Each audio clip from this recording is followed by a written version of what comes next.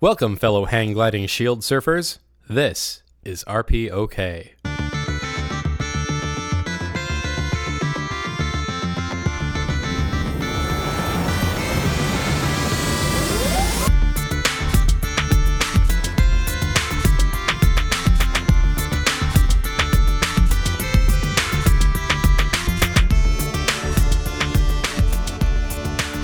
Hello and welcome to RPOK, a podcast on the Ace of Geeks Network. We're here to talk about... Oh my god, it's been so long. We're here to talk about a bunch of stuff. Right? So many things. Gaming, storytelling, tabletop...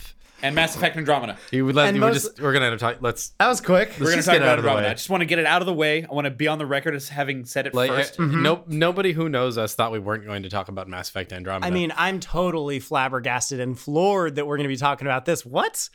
We've been keeping up on news for this game? I'm just as surprised as you are. Like all one of our imaginary listeners is who is me going back and listening to the episode, getting us a play count, is clearly astounded that we're going to talk about Mass Effect Andromeda. I was briefly debating trying to say hello and welcome to RPOK Season 2, but that would imply that we had a Season 1 and not just Ben stopped editing the podcast for like 5 months. We all got real busy with life. We all got really busy. You know, Chris and I still do things that are affected by holiday schedules greatly. Right. Mm-hmm. Zach was like, screw that. New job. Fuck this. I'm out. Those other things. Right. An actual adult grown-up job where you have to wear buttons on your shirts. Oddly enough, adult grown-up job is still at middle schools. So, God, middle school Chris would be furious. Yeah. It was a step forward and a step backward at the same time. I didn't make it very far. And yet somehow. And yet here we are. But you get to have brunch now. I get to have brunch on weekends now, which is terrible for podcasting because you guys have a schedule and I have a very different schedule. Yes. Yeah. Yes, you're absolutely right. It's a good thing we're stubborn. Yeah. Very true. With like months in between. Speaking of which, welcome back to the pod. Well, I mean, we've been up to a lot besides work. And before we start talking about work, because that's a terrible place for this conversation to go, let's talk about what nerdy game stuff we've been doing. Let's talk about the fun things. Yeah, I feel like Zach has the most prominent and obvious example because it's literally sitting next to him on the floor charging. He hasn't fiddled with it on the regular every 15 minutes. My hand is inadvertently going toward I got a Nintendo Switch. I've been playing an unreasonable amount of Breath of the Wild. It's a really fun, good, great, game. Play it, please, if you have a way to do it. Do the thing. So eloquent. Yeah. No, I mean, do you want to get into the whole like Breath of the Wild thing now, or should I just keep that in the holster for later? Let's just talk about Breath of the Wild now because it's what you've been doing. Clearly energetic. You feel very strongly about it. I really do. It's a gorgeous game. Like you showed me just a little bit before we got started. It's really pretty. I mean, the world is really well imagined, but of course it is because it's coming from Nintendo, who's had literally decades to make games in this worlds, kind of, because there's... Well, it's one world with like 3 different timelines that go in different I think directions. that this latest iteration of the Zelda game has thrown the timeline theory out of whack. It's just because everyone is trying to figure out which one it applies to. Aha. And I'm not done with it yet, so I can't necessarily be the deciding factor in that one. But you know, there are some things that have changed about this game. That one thing that I wanted to throw out there for you though is the inclusion of kind of robots in this game. Like, so when you say robot, do you mean a magically animated golem or something that is mechanically assisted? So, good question. It's a little bit of both. The thing that you have with you the entire game is called the Sheikah Slate. It's an iPhone. It's an iPad. It's a goddamn Nintendo Switch. Sure. You have a Switch hanging off your belt, and you go up to these pedestals and you put it next to it and it turns a different color and it interacts with it. And you basically have a small computer with you. There are times where you actually mount it into a dock and things happen. And you know, there's but it's not like you know how to operate the computer. The computer is doing the operating on its own.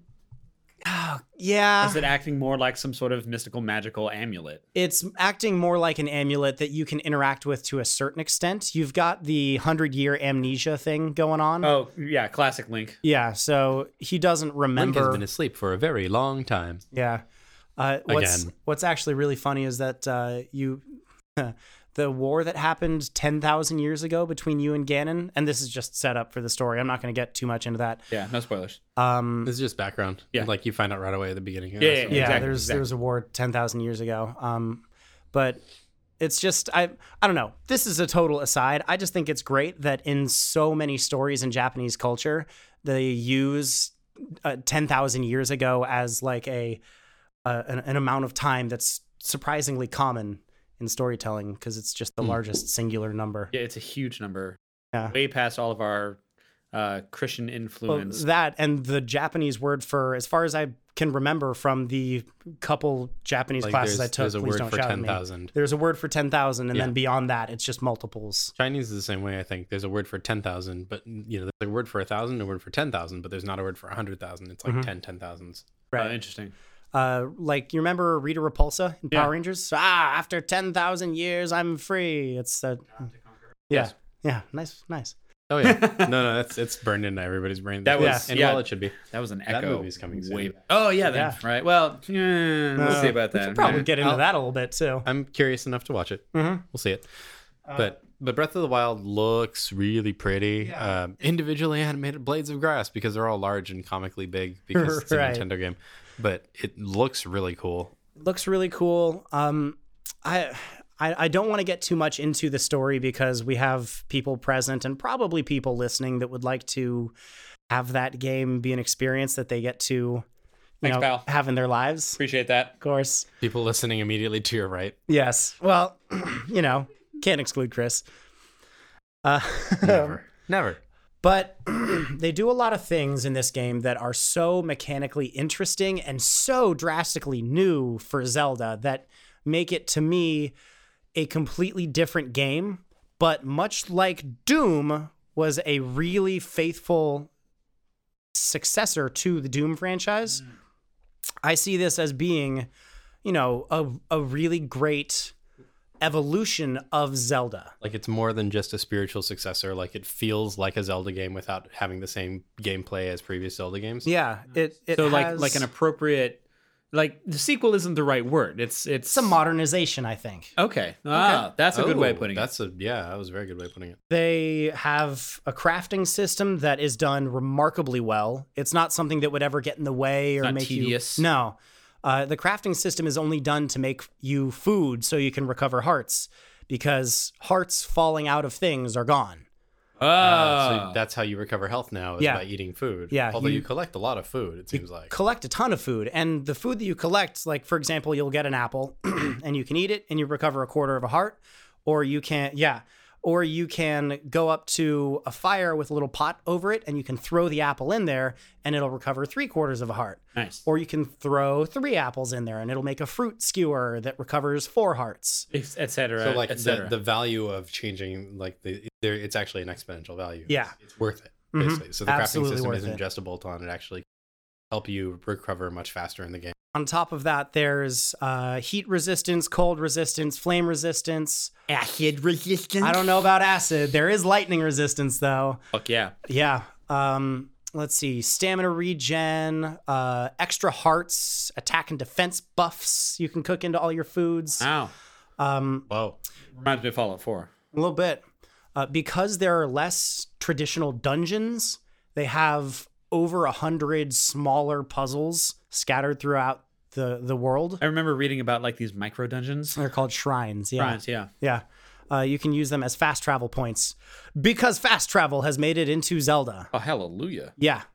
Yeah, that's fair. I remember playing A Link to the Past and just going, great, I just have to go from here to here. And the world was like just small enough that it didn't feel unreasonable to have to go from point to point, but it was also irritating. One thing that I think is kind of interesting about this is that it has, at least in my opinion, it has a similar sort of emptiness to the world. Like there's very few other people there. Right. Well, because we're also used to playing games, where you have a ton of background NPCs walking everywhere, many of whom are like very side to the story. Like not everyone has their own story in an RPG game. Mm-hmm. And in Zelda, the only characters you see are going to end up being important because there are so few of them, which I think is true. I would say is true of the original Zelda games for the most part as well. Yeah. Like it's a common Zelda thing it's just not a heavily populated world. With the way that this world is designed, there are more people in it, but they're in very specific areas. And there actually is a story reason for that. There's very little traveling outside of distinct gathering areas. Where it's like safe. Mm-hmm, basically. Yeah. Okay. Based on what I saw when you were in the overworld for just a little bit, which is really the only world in this game, much like other RPGs we've been playing lately. Again, as far as I know, but right, which probably. Seems like yeah, that makes sense, and that's actually pretty cool. Yeah, I'm down with that because it's a different feel. Like it's like the jokes about the Final Fantasy 15 road trips, which in fairness none of us have played yet. True thing.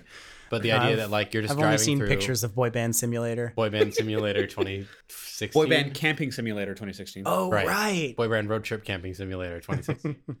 Hot boys have to get off the road. Right. And Cooking Simulator. You've seen the one of where somebody said, let me go ahead and post a picture of the final FF15 cast, and then it was a picture of NSYNC, and this is now the NSYNC reunion. It was the FF15 cast.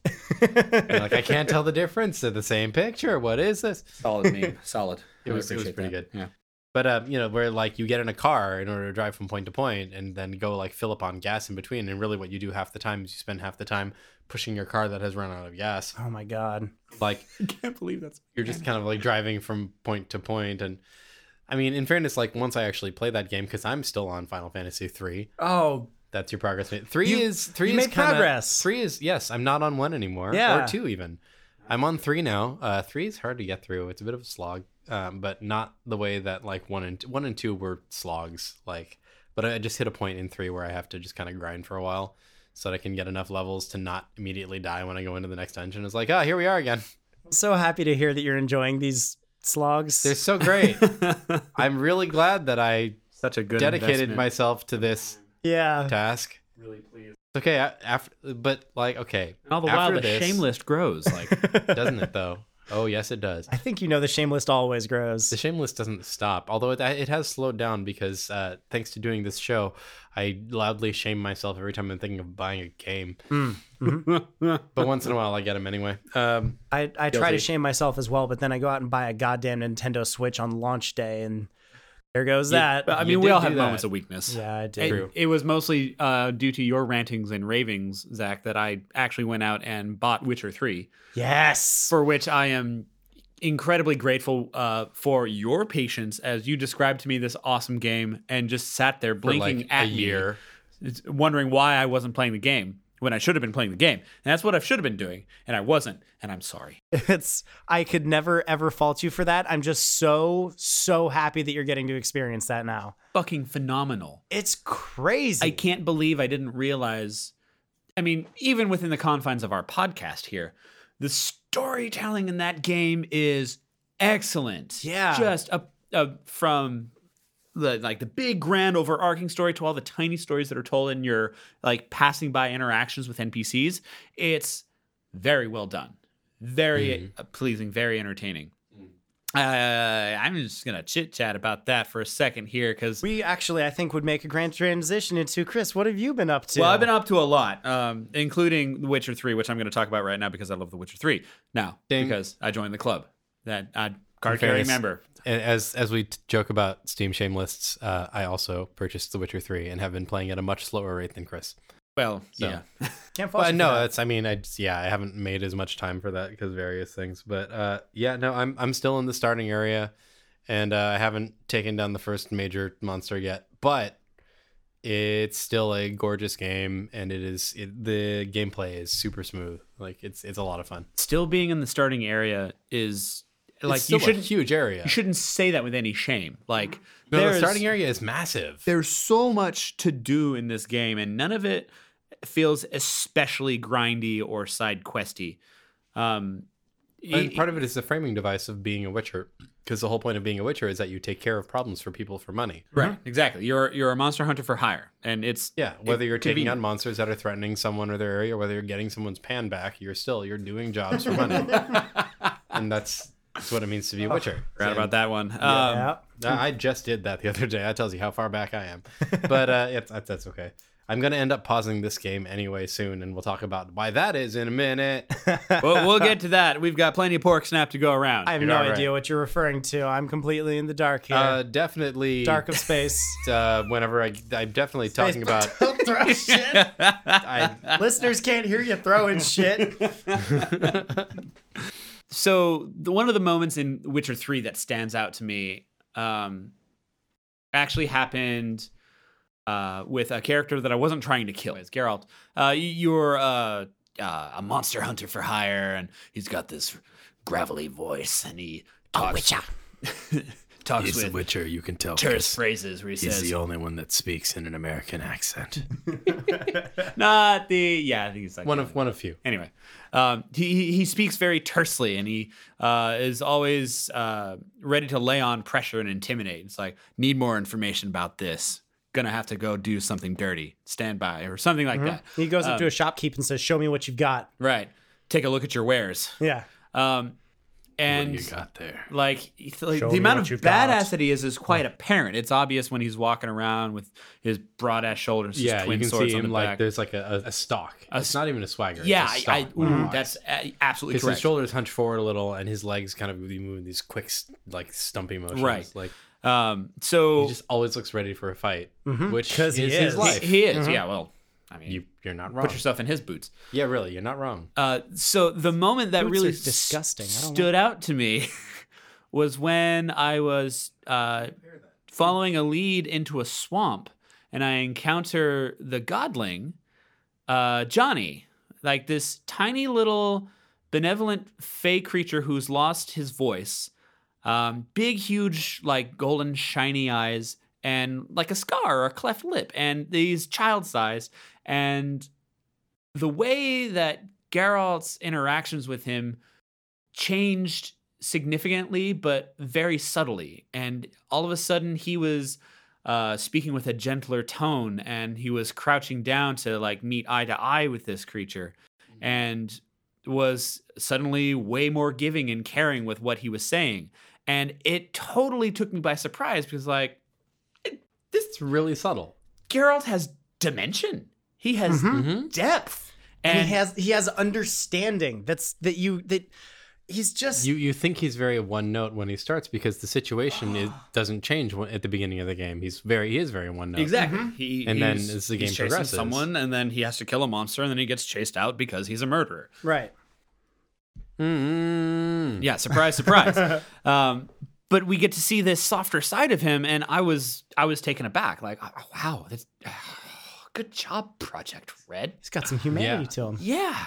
Yeah, and I mean that's one of the fun things that is getting to see a character change or have depth is why we say, oh, this character is interesting as opposed to like, Duke Nukem. Right. Here's another Even the grim, Doom guy has a grizzled, lot of depth. white male protagonist war veteran. Oh boy. Oh wow. Hey. So original. Oh, Look at what a badass he is talking about chicks. First time I ever seen that. And there's floating debris on the cover of the video game. Ooh, he's looking to his left with a gun in his hand. There's an orange glow on the right. Wow. How edgy. Yeah. Gee. Anyway, So Witcher 3 has been great for me. Yes. Aside from Witcher 3, games not really playing a whole lot. We did Dundra. We did do DundraCon, and I I had so much fun at PajamaCon. Yes. The inception of PajamaCon was at the hotel that we had for DundraCon. We ended up spending more time in the hotel than we did at DundraCon At the proper. con. Right. Yeah. Which I'm not mad about because No. I had a great time. Hell yeah. In the spirit of it, we did play a whole bunch of games. We played a shit ton of games. I got to show you guys Fiasco finally. That Yes. was entertaining. I played Not quite the same as the last time I played a it. single pen and paper like RPG tabletop game, Right. Likewise. and then a whole bunch of games with my friends at the hotel. PajamaCon 2017. Good times. Hashtag PajamaCon. Yes. So DundraCon was good. Between that and the inevitable crushing of life that is my day job. Right. There's only so much time. There is only so much time. And I did a stupid thing. I agreed to do something about my health and was trying to do a Spartan race, which I don't know if you guys are familiar with that. Yeah, and someone asked me and I said, fine, that sounds like fun. And I was insane at the time. I don't know why. So More power to you, but I've been the anti-nerd. I've been working out a lot. I'm so confused. And that's so been sorry. cutting into my gaming time. But Are you not even playing Zombies Run, are you? no, I tried and it was kind of cool. But it also wasn't as punchy as I would have liked. And also, I don't actually get to run enough because of certain physical limitations. Sure, understandable. Which, we'll jump that bridge when the Spartan race comes to it. Understandable. Well, and aside from that, I've been doing, my fight thing and generally just not having enough time for anything else. You have been playing or running a game or two. Right. It's only been a couple of D&D games. I guess it's been a while since we've done a podcast. And in the interim period, I guess I should be broadening my range. In the interim period, I killed left a trail of two blood players. and tears in the process You what? Zach McQueen turned into a horrible murderer of dice. I have no idea what y'all talking about, my friend. Second notch I got to carve into the side of my DM screen. Yeah, it was worth it. It's a really cool death. It was so cinematic. Yeah, it was pretty cinematic. Not at all worth it, though. No. Are you kidding? It's totally worth it for me. I didn't die for any sort of a grand cause. I didn't sacrifice yourself in the No, there was no lowdown completion of protecting your a greater goal because of my death. I'm sorry, Zach. I'm just having a really hard time remembering how your character died.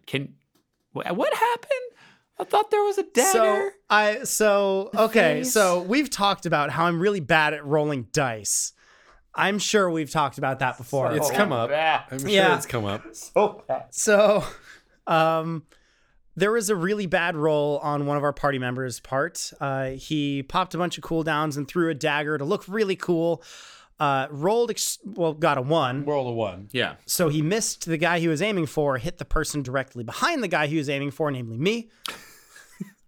Directly in my eyeball. Yeah, it was an excellent fail. It was a really good bad throw. Yeah. So he crit, right where he was aiming, wrong person. He missed the attack, so he hit me. I failed the dex save, so the hit landed, and he did a lot of damage, knocking me down. So I fail my first death save, and then roll a 1 on my second death save, killing my character permanently because or at least immediately. Yeah. Both, I think. Right, that's fair. Yeah, at that point, that was the second death in the party, and I think you were itching for a new flavor of character anyway. Yeah, as much fun as it was to roleplay Geralt in D&D. True. With just a different name, really. Yeah, well, that's essentially what I was doing. I feel that I explored that quite a bit, and I was itching for a different mechanical experience as well as a different storytelling experience. That's fair. So you rolled up a very different kind of character on your next roll through. Yeah, I'm a bard. I have charisma now. A lady bard. Yeah, tiefling bard. bard. I got a sexy tail. It does thing. And I have an actual custom model for Serendipity, my tiefling bard, at home on my desk. It is there. Nice. Yes. You went through Hero Forge? Went through Hero Forge. Shout out to Hero Forge, by the way. You guys are awesome. Yeah. Agreed. Since we're sure they listen and all. But I spent a lot of money with Hero Forge already. Mm-hmm. Yeah, same. It's if anybody hasn't heard of Hero Forge, you can design your own mini using I think it's like a Flash browser app thing. Yeah. But you can essentially choose parts and pieces of modular things that you can then stick together to make a miniature. So you can have like the body looks like this. You can change the height and the size and how buff the arms are defined and things, because what they're doing is horns go here, loot goes here. You Yep. pick which kind of bracers you want on the forearms. these weapons in these hands, this pose, this base, because they're 3D printing your model, which means that even though they're working with a not terribly limited but like a finite set of choices. What they do is take those choices, scale appropriately, and then build a 3D model out of them, which they'll then ship to you. And that 3D model can be in a variety of materials, from plastic to Bronze, which pretty much looks gold. Yeah, which is real cool, as long as you're willing to drop a lot more money on it. Side note: I did not get a bronze character. Just gonna put that one out there. No, the only way that I would justify the expense is if I actually ever get a player character to level 20, because at that point that character is a god and deserves to be immortalized. Right. Yeah, Mine was going to that's be if I ever actually get one to full on finish a lengthy campaign. So if Nell survives all the way through Curse of Strahd, I might maybe make a commemorative figure of her. Yeah. Maybe. Well, we'll see if she survives. Again, there's still there's a lot a reason to happen, the I'm maybe sure. always applies there. There is a I lot. know how this game goes. But in fairness, I'm also much more careful with my character because I don't feel like I've gotten to explore all of the storyline possibilities yet. Although, I'm not sure that Sheldon did either when his character got offed. But Yeah. he had also gotten to, muck around a little with the dimensions of his. So he seems pretty happy with his With replacement his weird monk. his monk Silent that but spouts deadly? platitudes. How have I never said that? Wow, that's a missed opportunity In the there. session, That's an yeah. excellent pun. So Sheldon's character doesn't actually talk. Like he can say words. He makes words happen. right, but it's not in a recognizable form of conversation. He speaks in idioms, Yeah, he speaks platitudes. platitudes. There we are. Sort of. And for the most it's like part, he's a walking Confucius says joke. I was gonna say Confucius says. Thank you. Yeah. That's exactly what the vibe I was What getting. can you do? But Good I mean, job, essentially, nerd he boys. takes he takes things that sound like wisdom and then says those in place of actual communication. Plus, he'll also like occasionally draw or write or point at things or gesture, or he'll laugh a lot. The character is generally very happy, which is actually pretty interesting. But my character has decided that she doesn't like him because he killed Zach's character. Oh, there's a lot of drama about that. That was great. Yeah, there's some Yeah. internal politics now. A little bit. It's very funny because his character has been trying to get back on my character's good side since then. I don't know whether it's working or not yet. I think maybe a little, but it is very funny that he is needed to, because Yeah. in a good D&D group, you run into that once in a while, like characters that leave the opportunity to change their dynamic but start out one way or another, and so it's nice to not one note that, but it is also really funny that just like literally though you rolled a 1 and you killed my other team member, I'm not happy with you. Now, to be fair, it is a little hard for him to just sort of sit down and talk it out with you. Oh, It's not something that's we've really... established that doesn't go well Yeah, because because, he tried that once and I tried to kill him. That was hilarious. It was great. He like tried to say something very reassuring and I went, I'm rolling an attack. I scream and leap at him. I missed. I also did not kill him, for the record. And we are continuing to adventure to this day, whether I like it or no, it's fine. Somehow. Listen, you guys still have yet to reach the end of the campaign. A lot of things can By change. any means. Yeah. Yeah, actually, speaking of which, I've been running my Strahd game as well, which has been a very interesting experience trying to GM a campaign that I'm also in without spoiling myself, which I feel like I've handled relatively well, all things considered. The 1 or 2 little things that I have learned, I generally can keep to myself and try to work around in conversation without coming back to. And for the most part, when we get into places with our group, my group is still going through the initial scenario Death House. And so luckily that means that they just haven't gotten all that far. So I'm still working with material that not only isn't really directly related to the storyline, is like mostly tangential, but also like is encapsulated. That means that I don't have to start spoiling anything because they haven't gotten past parts that we're in yet. But it's a really weird experience to run a campaign that you're in I imagine so. simultaneously. Really glad it's not the other way around, though. If I had run it first and then was in it, I probably would have been like, this is... no, yeah. guys. What a mystery. I have no idea what will happen if we go down there. Oh, that suit of armor is probably nothing at all.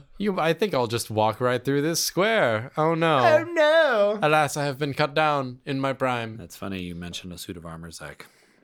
Done. It's almost like I've been through Death House or something. My group's already I was been thinking past of that. a It's different fine. suit of armor. Spoilers, dude. Well, Ben, what else have you been doing? Actually, so I because I didn't have enough things that I was trying to do in this area already, I started another campaign. So I run 2 now, at least. Officially, I run, and then I started another thing, so I run 3 now. Oh, right. Good and cool. Yeah. So let's see. I'm running Curse of Strahd, which is a really fun and very particular kind of story because Gothic horror isn't actually my strong point. And so figuring out how to play a game like that and reconcile it with the way that I like to DM has been a really interesting challenge. But I started running it at one of our friends, Alexis's request, and I said, okay, yeah, cool. sure, let's go ahead and let's try that.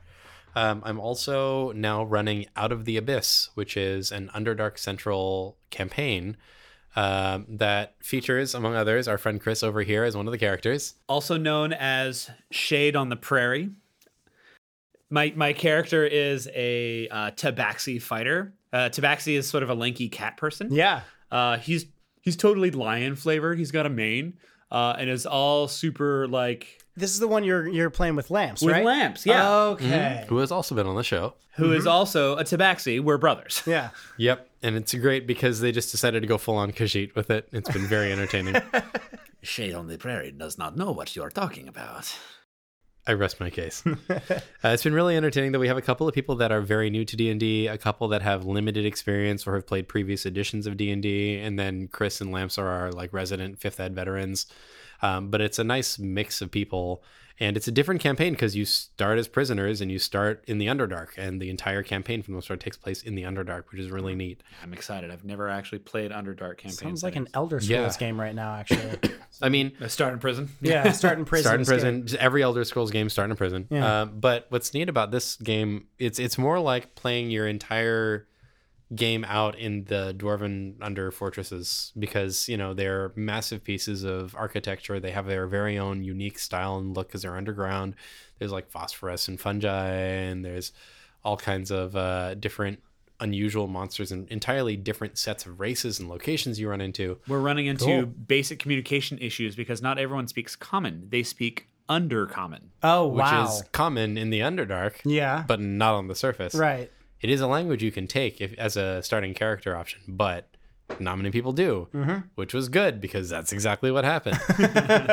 And so now we have no one that speaks Undercommon, and I'm fine with that. I'm actually much happier this way because there are ways to communicate. We have one warlock that can speak to anyone because of telepathy. Oh, yeah. But for the most part, not one clue. I'm like, yes, let's make this real weird. So it's been really entertaining, but that's a lot of fun. I'm also now running another show for the Ace of Geeks called Ace Alley Wrestling. And it is a wrestling role-playing game podcast. Oh, that's so live cool. stream. Live stream. Yes. We do our quote-unquote pay-per-view events every month. We do pick one Sunday. Our next one's coming up probably like the weekend that this podcast goes up. But it's been fun. We have a bunch of people who are playing not only wrestlers, but they're also playing the people behind those wrestlers. And so there's a lot that mostly goes on with the matches in the ring. But like last time, which was I think our 4th show, I snuck in a point where all of them met up backstage and were talking about getting ready for the next big event that was going to involve all of them at the same time.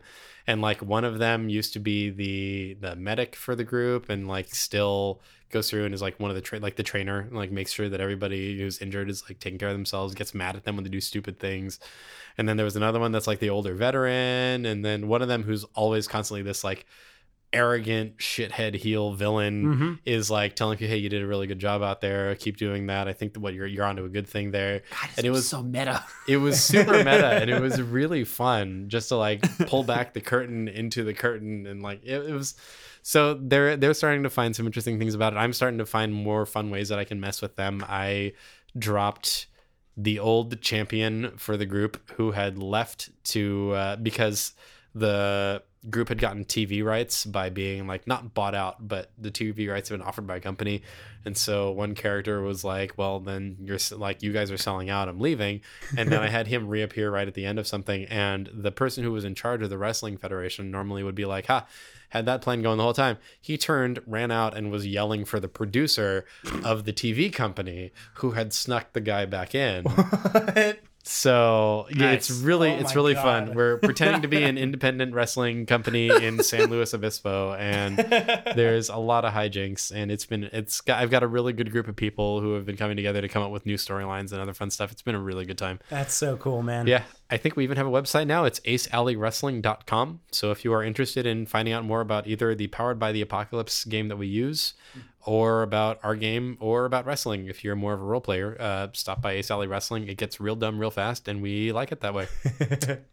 Yeah. Real dumb, real fast is kind of my speed, as you guys I was gonna can say probably guess. it's Yeah. right up your wheelhouse. Yeah, right up my Well- alley. I can't believe you missed that one. Oh wow, I really did. Wow. Oh, man. I went around that. Jeez. Yeah. That pun was Ace's. Hey, womp, womp, womp, womp. Also, I was going to bring up something else that I recently got on Kickstarter, Yeah, which don't is think I didn't see that. a Powered by the Apocalypse game. Well, I was hiding it from Chris because it's called The Veil, and it is about cyberpunk in Korea. Whoa! All right, you have my attention. Korean so- cyberpunk. It's Totally really, into it. the book design was really gorgeous, and a lot of the I'm design seriously in love is with that really artwork. cool. The artwork is really great. I'm gonna need some private time with that book. when Yeah, we're I'm just gonna, leave if that happens, stand up over here in it. But I just got it, and I also just got a Kickstarter for Masks, which has been talked about a lot amongst people that know Those are things superhero you put on games. your face, right? They are. Yeah. A lot of people You talk about change your masks. identity and stop evil.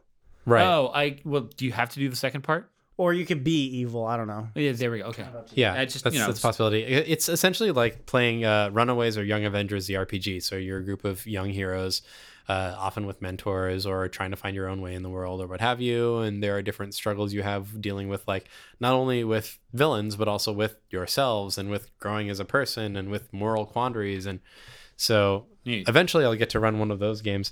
Not yet. That's fine. Not worried about it. The books will be around for a while. That's fine. They won't go out of date when systems change and things. I It'll be was fine. going to ask what you're planning on doing with all your spare time. If you might be, because you have a lot of spare time, just sort of sitting around, doing nothing. Right. So often. I can't believe you kept a straight face for that long. Yeah. That was quite good. Yeah. But I want to look at that book. Yeah. So good. I need to eat that book. Yeah, it Put is it a in my nice brain. looking book.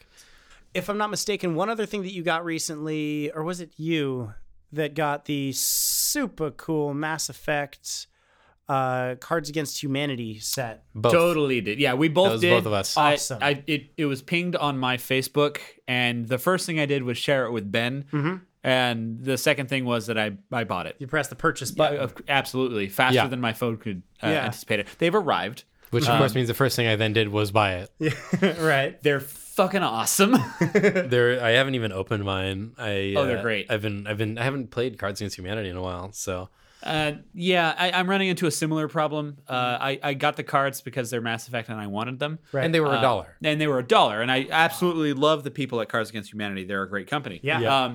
I don't actually Well, and let's have... face it, the first card that you see when you open it up is totally fuckable aliens. Right. My name Which is Commander is- Shepard, and Cornerstone of Mass Effect. Right. So the Also, fuckable yeah, aliens. my name is Commander Shepard, and this is my favorite blank on the Citadel as a black card.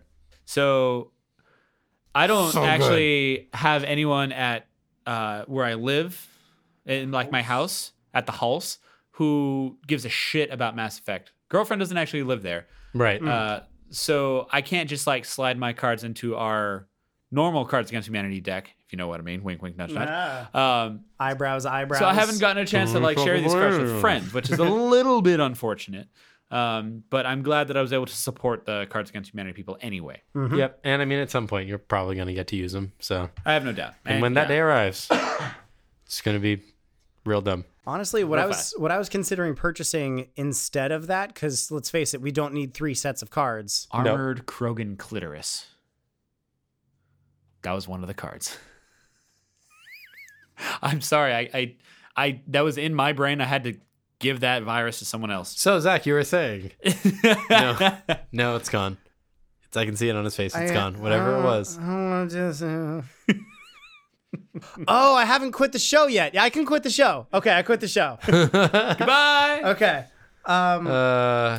That's Wait, so that means, It's just you and I, Ben. well, no, I just have to ask, like, what about the butts? Is there a card about butts? Oh, alien butts.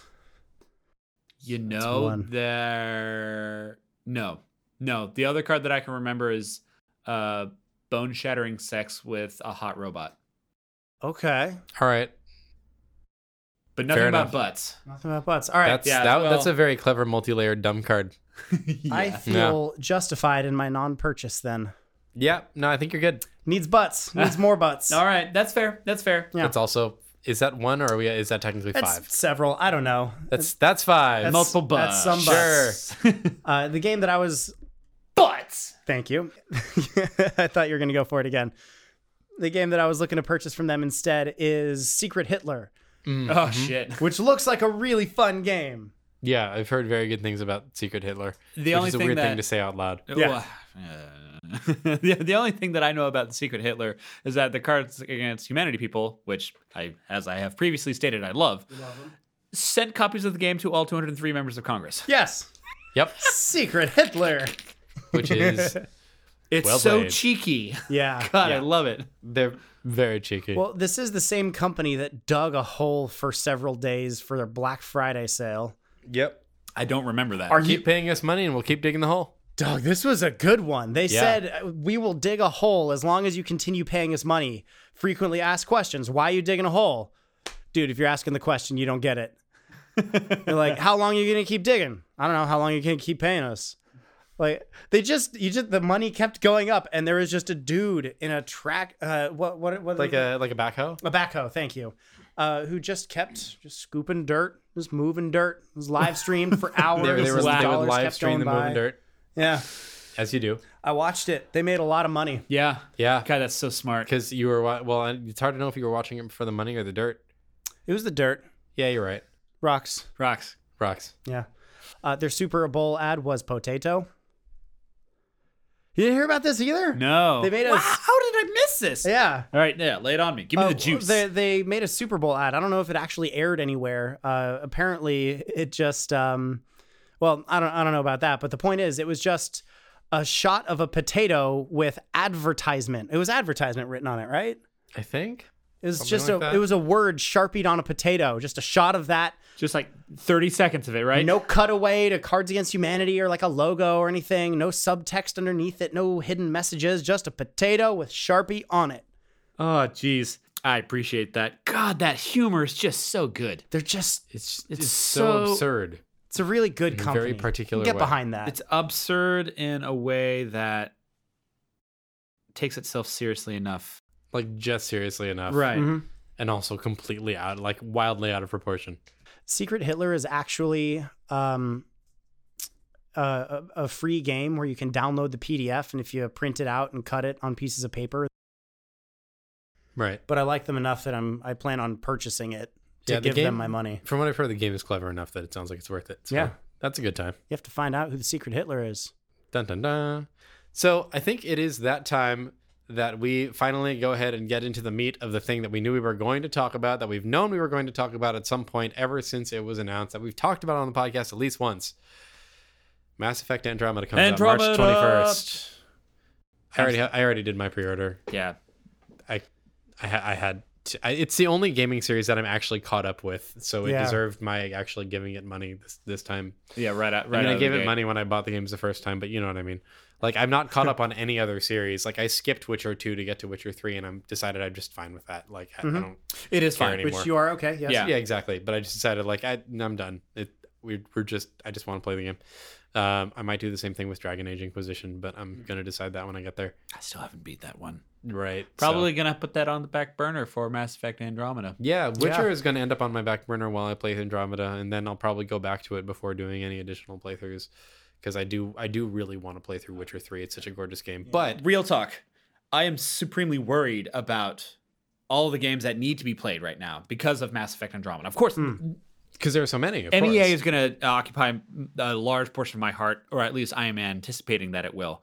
Right. But I still need to play Horizon Zero Dawn. Yep. Which came out of left field, and it's real good things. Yes, I've heard incredible things. I love that you say it came out of left field, because I've been excited for this game since the first E3 trailer. Okay, so the first E3 trailer was a video of a badass redheaded lady shooting robots with a bow. I took that with a grain of salt. Robot dinosaurs. What more do you need? A little bit. A little bit. I need plot. You know, I would like a story told. I don't just need a badass character. Now that was what surprised me. Yes. Is all the people going around on the internet saying, "Holy crap, this game's story is phenomenal." Yeah. Which, that's a good sign to me. Yeah. Exactly. Yeah, no, I absolutely want to play Horizon Zero Dawn as soon as possible, but that requires paying money for it, and I'm not willing to do that with the other games on my current plate, so it's probably getting pushed back until that game goes down to like $30 or below. Yep. Agreed. So by next year, let's face it, like although it's popular enough, maybe 2 years, but I will end up playing it, absolutely, but not yet. Yeah. Mass Effect Andromeda, though, I threw all the money at. Not true. I threw most of the money at. I didn't get the Super Deluxe, which is mostly just bonuses for playing multiplayer, it seems like. Yeah. So I got the like regular deluxe, which was like, if it came with like a statue, I'd go for it or something. The Sure, multiplayer for Mass Effect 3 the digital download pre-order, so was excellent. There were good times with the ME3 multiplayer. it sounds like this multiplayer is going to be somewhat similar in the sense that it'll still be a cooperative multiplayer, it sounds like to me. Yeah. Which I'm fine with because that's very Mass Effect-y. Agreed. Get your squad together, so Right. For honestly, a minute I thought there might be a team story mode based on the misunderstanding that I had with somebody. But it was a misunderstanding. The story mode sounds like it is single player. You do not, in fact, play as both Ryder kids. Oh, okay. Yeah. Mass Effect has been gradually releasing more information about this. You know, EA has a Mass Effect channel where they've been releasing more information about what BioWare is doing with this game. And they've put out a couple of really cool little videos about combat, about profiles, and how you can change based on your situation. You can alter what abilities you have on quick loadout. Yeah, like kind of like loadouts. They've done a little bit about story. There's actually some really cool stuff up in what's called the Andromeda Initiative, which is the in-game organization that you're with, and also a site in which you can actually see some in-game, like in-character videos about joining the Andromeda Initiative, what you can expect to do, what kind of technology is present, what your goal is, Golden Worlds are. What your goal does. That it's actually really cool though, because there's a lot of like pre-world building they're able to set up, which they'll also be able to do in game, I think. But you get an idea that like from the distance of an entire galaxy away, they've got long-range sensors that between the Citadel races are advanced enough to figure out which worlds might be suitable for life. And so it's your job as part of the human team of Pathfinders to go and try and figure out, are those worlds in fact suitable, and what, help learn more about the threats of this new galaxy. But it's all based on cryosleep, which means that by the time you get there, the rest of the galaxy as you knew it in Mass Effect will pretty much be long gone or have moved on several hundred years. Bold storytelling move. It is. Yeah. It was very interesting to me because, you can't go back from that. So you either say that Andromeda is its own thing and then you write it off whenever you go on to another game in the series, or you make more Andromeda games, or who knows, we just want to get this one story in the pipeline and done and push it to a place where whatever Shepard did doesn't, kind of becomes tangential to the plot and not in a place where you still have to feel the lasting legacy of that.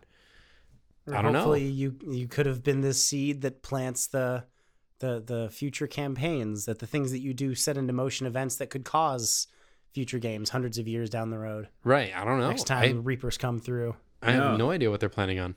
Okay. Hot take. In before someone else does it. Yeah. In before. The travel to Andromeda results in a weird time loop where the characters of the Andromeda Initiative inadvertently create the Reapers. Ooh, fun. They become the Reapers. It's so stupid. I love it. Yeah. I'm writing fan fiction for a game that's not even out yet. Yeah. Hey. If people can write fan fiction for musicals that are based on historical fiction or historical fact now, then you can write fan fiction for a game that's not out yet. I think you can fanfic just about anything you want.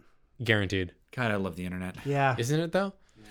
Yeah. I'm actually really excited because we saw an N7 early on in the promotional material, and it turns out that N7 is actually your main character's dad, who is also the head of the overall Pathfinder team, and also possibly the head of the human Pathfinder team. So there are multiple teams, and I'm sure there's at least like one human, one Asari, one Solarian, and one Turian. And whether or not there's any others, I don't know. But they've essentially established that there's one arc each that has a primary group of one race, since they all were sort of still individual like empires that were part of the Citadel Council. And then you have the Nexus, which is this massive like mobile space station / gigantic, like it's larger than even like the Dreadnought size ships from the original games. It's just huge. And the goal is that one goes with you and you build onto it when you get to this new world by completing certain tasks and gaining resources.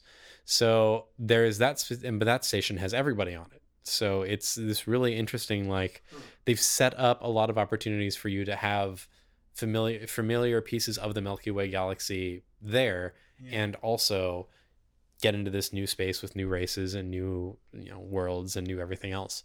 So they haven't actually shown a lot of the newer stuff that you'll see in Andromeda on the official Mass Effect stuff. IGN has posted some first looks, and I'll be the first person to say I haven't looked at them because they're actually pretty long. A lot of them are like 15 minutes or so. Yeah, I've seen half-hour videos. I've been telling myself personally, like Zach probably will have some more insight into this then. I have been avoiding them because part of what always pulls me back to Mass Effect is that first glimpse you get of not just getting to the Citadel, which is a big one, but getting into the wards for the first time and having your characters walk up and just watching hover cars zipping by and like all of the different like lighting and the really strong sense of future advanced civilization. But it was a very getting kind of pulled into that too, because Yeah. that's a very immersive atmosphere that they bring you into. It was a very establishing sense of place. And it was very striking for me because I didn't know anything about that whole game before I started playing, other than that people liked it.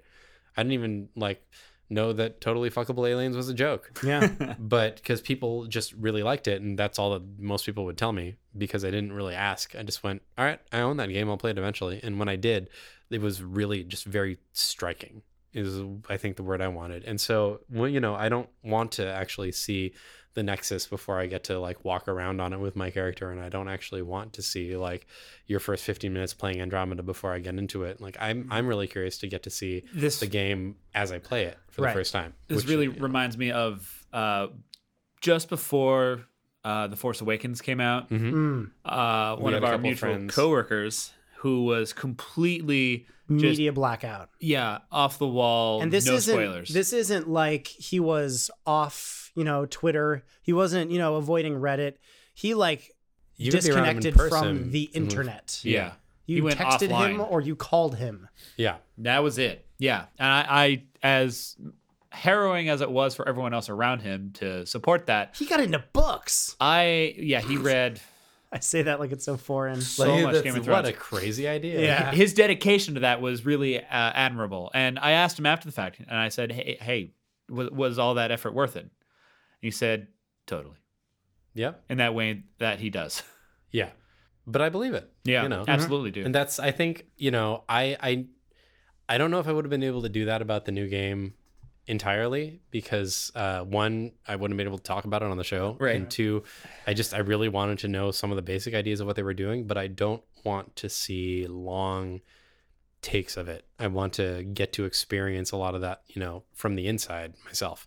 From the outside, where you like, here's a ship flying by, and here's the Ark, and here's you standing in front of one shot of one thing. Okay, cool. I'm good with that. Here's you running around on a planet surface. It's a planet surface. That's not, and fighting. Okay, that's cool. It doesn't spoil any looks at anything for me besides the game engine, which I'm actually pretty cool with. That's why I've kind of been trusting the Mass Effect channel, because it seems like they know what their fans want. Yeah. And they're giving them little snippets of things that are cool and new in this game without going too far into those big environmental sweeping landscapes that you want to experience for yourself for the first time. This is on YouTube? Yeah. YouTube. Got it, okay. Which understandably, like with a lot of other games like GTA 5 or something, people want to be like, hey, I love just what's it look like when you walk around Los Santos? That's cool. I'm like, it is. That's totally cool. But for Mass Effect, it's a different feel for me. Right. And for like other games along that lines, like other BioWare games or other games involving like space exploration or mysterious new fantasy worlds or whatever, I don't necessarily want to get to see that right away. But the tradition of like first looks at highly popularized games, like people have done that, and that's fine. I'm just not interested in it for me. I want to get to walk through all that myself with my own virtual other person that I'm playing's two fake feet that move according to 3D modeling. Right.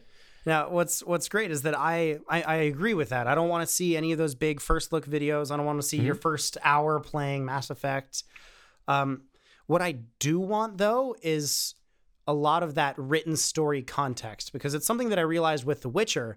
A point that I wanted to bring up a while ago that there was never a really good time, so I'm just going to shoehorn it in right now. Ding. A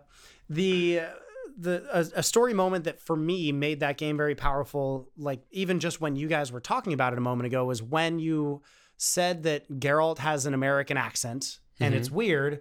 And then you referred to him directly as Geralt of Rivia. And because I have this like story knowledge of the books behind it, of where Rivia is. Yeah. And you knowing that Geralt is not of Rivia, that no one of Rivia sounds like him, that he's not really from these places. He's from Kaer Morhen. But because of what happened at Rivia. Reference. I totally got that reference. Yeah, it was good. Because of what happened at Rivia, the people that were leading that town said, Geralt, you don't have a place. We accept you here. And so he's always known as Geralt of Rivia because he basically saved that town from burning to the ground. So the tie-in then is the richness of the lore. Having that foundation of story to build off of, so that you can tell when people say, "Oh, you're not from around here." You get to know the depth of that statement. That no, he's fucking not from around here. Yeah, I would like to have an idea of that, but the 30-minute intro to the game is not how you get that. No. I think the way you've been doing it is the best way. Yeah. To get because what you're doing, the Andromeda Initiative videos are actually as close as I think you can get, knowing that they're still doing marketing about here's what the game looks like, because they're introducing you to characters. For example, here are the characters that are going to be going on the trip. Here are they introduce you to your own characters as if you're a recruit for the Andromeda Initiative, getting to know the human Pathfinder team. But they here are the two writer kids, and that's who you're going to be playing. But actually, for a moment, I kind of like, just as an aside, I like that they aren't making this as open-ended about your character, that you get to play who you want. No, you're playing a kid. You're playing one of these two people. Yeah, and I'm curious what level of customization we're going to get within that, and if somebody's probably got a video of it somewhere, and great, whatever. Right. But I'm curious, what level of here is your background, what were you like, and how much you can change that within the scope of, I am Sarah Ryder, this is my brother, this is my father, he leads the Pathfinder Initiative. Were you an Earthborn spacer or a colonist? Right. Or is that not an option? Right, exactly. Did they already pre-record all of that, and therefore you can't choose it? Or are you going to be choosing entirely different things about your character now that we're not used to, because we've never played a character that wasn't Shepard before? Are we going to have... Except for Infiltrator, which doesn't really count. Is this going to be the Breath of the Wild of the Mass Effect series? Are we going to have a complete departure where it's more of... and it doesn't necessarily seem like that. It does seem like there's some things, the combat system seems much more mature. The combat system. This is, I think, what Zach has been the most excited about. Yes, it looks because fucking sweet. Yeah. Something that I've always really enjoyed about Mass Effect. Oh, surprise! I like the story elements. What? Role playing is fun. That's crazy. Great, cool. But big surprise. Yeah. Gameplay's been pretty cool too. But it was by Mass Effect 3, it was starting to mature a little bit, and it was a little smoother. Mass Effect 1. The combat was there so you could get in between story things. Right. Really. And that was to sort of fill the gaps and to provide challenging interaction. Military. Yeah. And in fairness, I still enjoyed it, but by 3, I was actually I'm flinging powers and shit. This is cool. Hell yeah. It turns out combining powers and getting people to do other stuff can be pretty fun. Yeah. And then combining that with extremely high mobility. I don't know. It seems like it's a really entertaining way to control your character, because Doom as a great example, high mobility for me made that game so much more fun than some of the slower games that limit you for story reasons or something. On some of the interesting mobility options in Breath of the Wild or Just Cause 3, where you suddenly can get up to a high place and then use that as a point to get from point to point very quickly, and that changes the way you play the game. And I think even just little things like I have jump jets. Right. It's really cool suddenly having the high ground for a second, even though you're a little more vulnerable. You can up, down, sniper rifle, or using those same thrusters to go side to side very quickly is going to add a lot of it does make it feel like your character is a little more suited for what they do, because you're not necessarily a soldier in this game. like you are as Commander Shepard, you're an explorer. And whether that means you're a scientist, or whether that means you're like more of the military arm, or whether you're a little of everything, remains to be seen. But like, it feels a little different, like you're a different kind of character. Yeah. I appreciate that we have these jump jets now that are part of the explorer vibe, because it has a very EVA space maneuverability Yeah. feel to it. Yeah, you're like an astronaut out in space. Except that You're on is a the planet, future, and you're on the planet, and you have can use guns it to use and guns. stuff. Anyway, Sure. So super excited about Mass Effect Andromeda. I haven't gone the Ben Fried route. I have not pre-ordered because I don't really give a shit about getting a super extra helmet or something like that. I have an internet connection. I'll download it. I mainly probably gonna do pre-ordered that. I pre-ordered it for the preloading. Oh Part yeah, of it. you have an internet connection now too. That's right. Crazy fast internet. I have an internet connection that actually does internet things now, instead of kind of doing internet things when it feels like. Without being air quote internet. Right, exactly. So I mean, and also like literally I took the first 3 days that the game is out off from work. Wow. Yeah. Should have thought of that. That was smart. It's not something I really ever do for games. I have friends that do that for like whichever big game that they're planning on playing, like first day Destiny's out, I'm taking that off or whatever. And I was like, well, I should have plan that ahead for Destiny. I had Destiny 3 too. days that were Yeah. fair. I had 3 days that were going to expire if I didn't use them by the middle of the year. And I said, cool, I'm taking these 3 days off. And the first day is conveniently the day that Emmy Andromeda comes out. And the second one is the day after that. And the third one's the day after that. Great. That's just weird. what I'm going to do for 3 straight days. And it's going to be amazing. It's fine. Coincidence. Yes. You're not even going to get out of your pajamas. Why? 3 days. Yeah. Why I don't bother? need to. I'll be in the Andromeda Galaxy. You'll be for in crying space. We call him the Bedfinder. Out loud. Hey, Nap Finder, Yes. right here. I am super excited though. If you hadn't guessed from all of our previous podcasts, it's going to be, I think, a notable moment for us as Mass Effect fans. Nah, we hate those games. God, they Yeah, suck. there's nothing really to it. Awful. Yeah, it's Real excited. can't even pretend. It's just, it needs to get here faster. By the time you listen to this, it'll almost be out. And so we're planning on talking about it again once it comes out. almost Obviously, undoubtedly. yeah, no doubt. Because it sounds like we're all going to have played it by the next time we record, probably. Most likely. Yeah, odds are good. Yeah, maybe. Depends on how much Zach desperately wants to hang on to keep playing Breath of the Wild. No, But- I'm not slow rolling that game for anything. Like, In I'm- fairness, Breath of the Wild, because you have this magical thing called the Switch now, you can play it mobily wherever you want. Right. Whereas Mass Effect, you'll have to play in front of your console. Also, honestly, I'm kind of playing Breath of the Wild just at a comfortable pace. I think I'm probably going to finish it tomorrow or the next day, just so Oh. that I can continue passing it on to people. Oh, okay. Because I like it when people can experience games. You know, I like sharing about the joys of gaming. We were going to buy The Witcher eventually. Yeah. Well, also, I just, I like telling people about games too. It's a podcast. I'm probably going to play Doom eventually also. Eventually, yeah. Yeah, Doom needs to happen. I'm still glaring at you though, Zach, because of the Deus Ex problem. The game you said that I should borrow from you multiple times that completely forgot to give to you. you forgot about, and then it Went on happened sale. so long ago that I forgot that you were going to say, "Hey, you should borrow this," and I just saw it on sale. I'm like, "Oh, I should buy this." This looks like a fun game. This looks that like a someone fun probably game. told me about. I can't remember anything I feel like about I've heard that good things. Shrug. Yeah. from someone that I may or may not know. Shrug. Glare. Glare.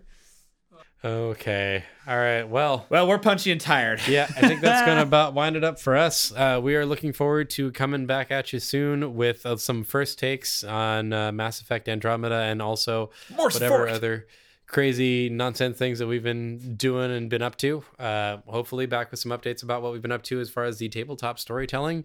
Yeah. And if you have any thoughts on what you'd like to hear us talk about, you can always get at us at rpokpodcast@gmail.com.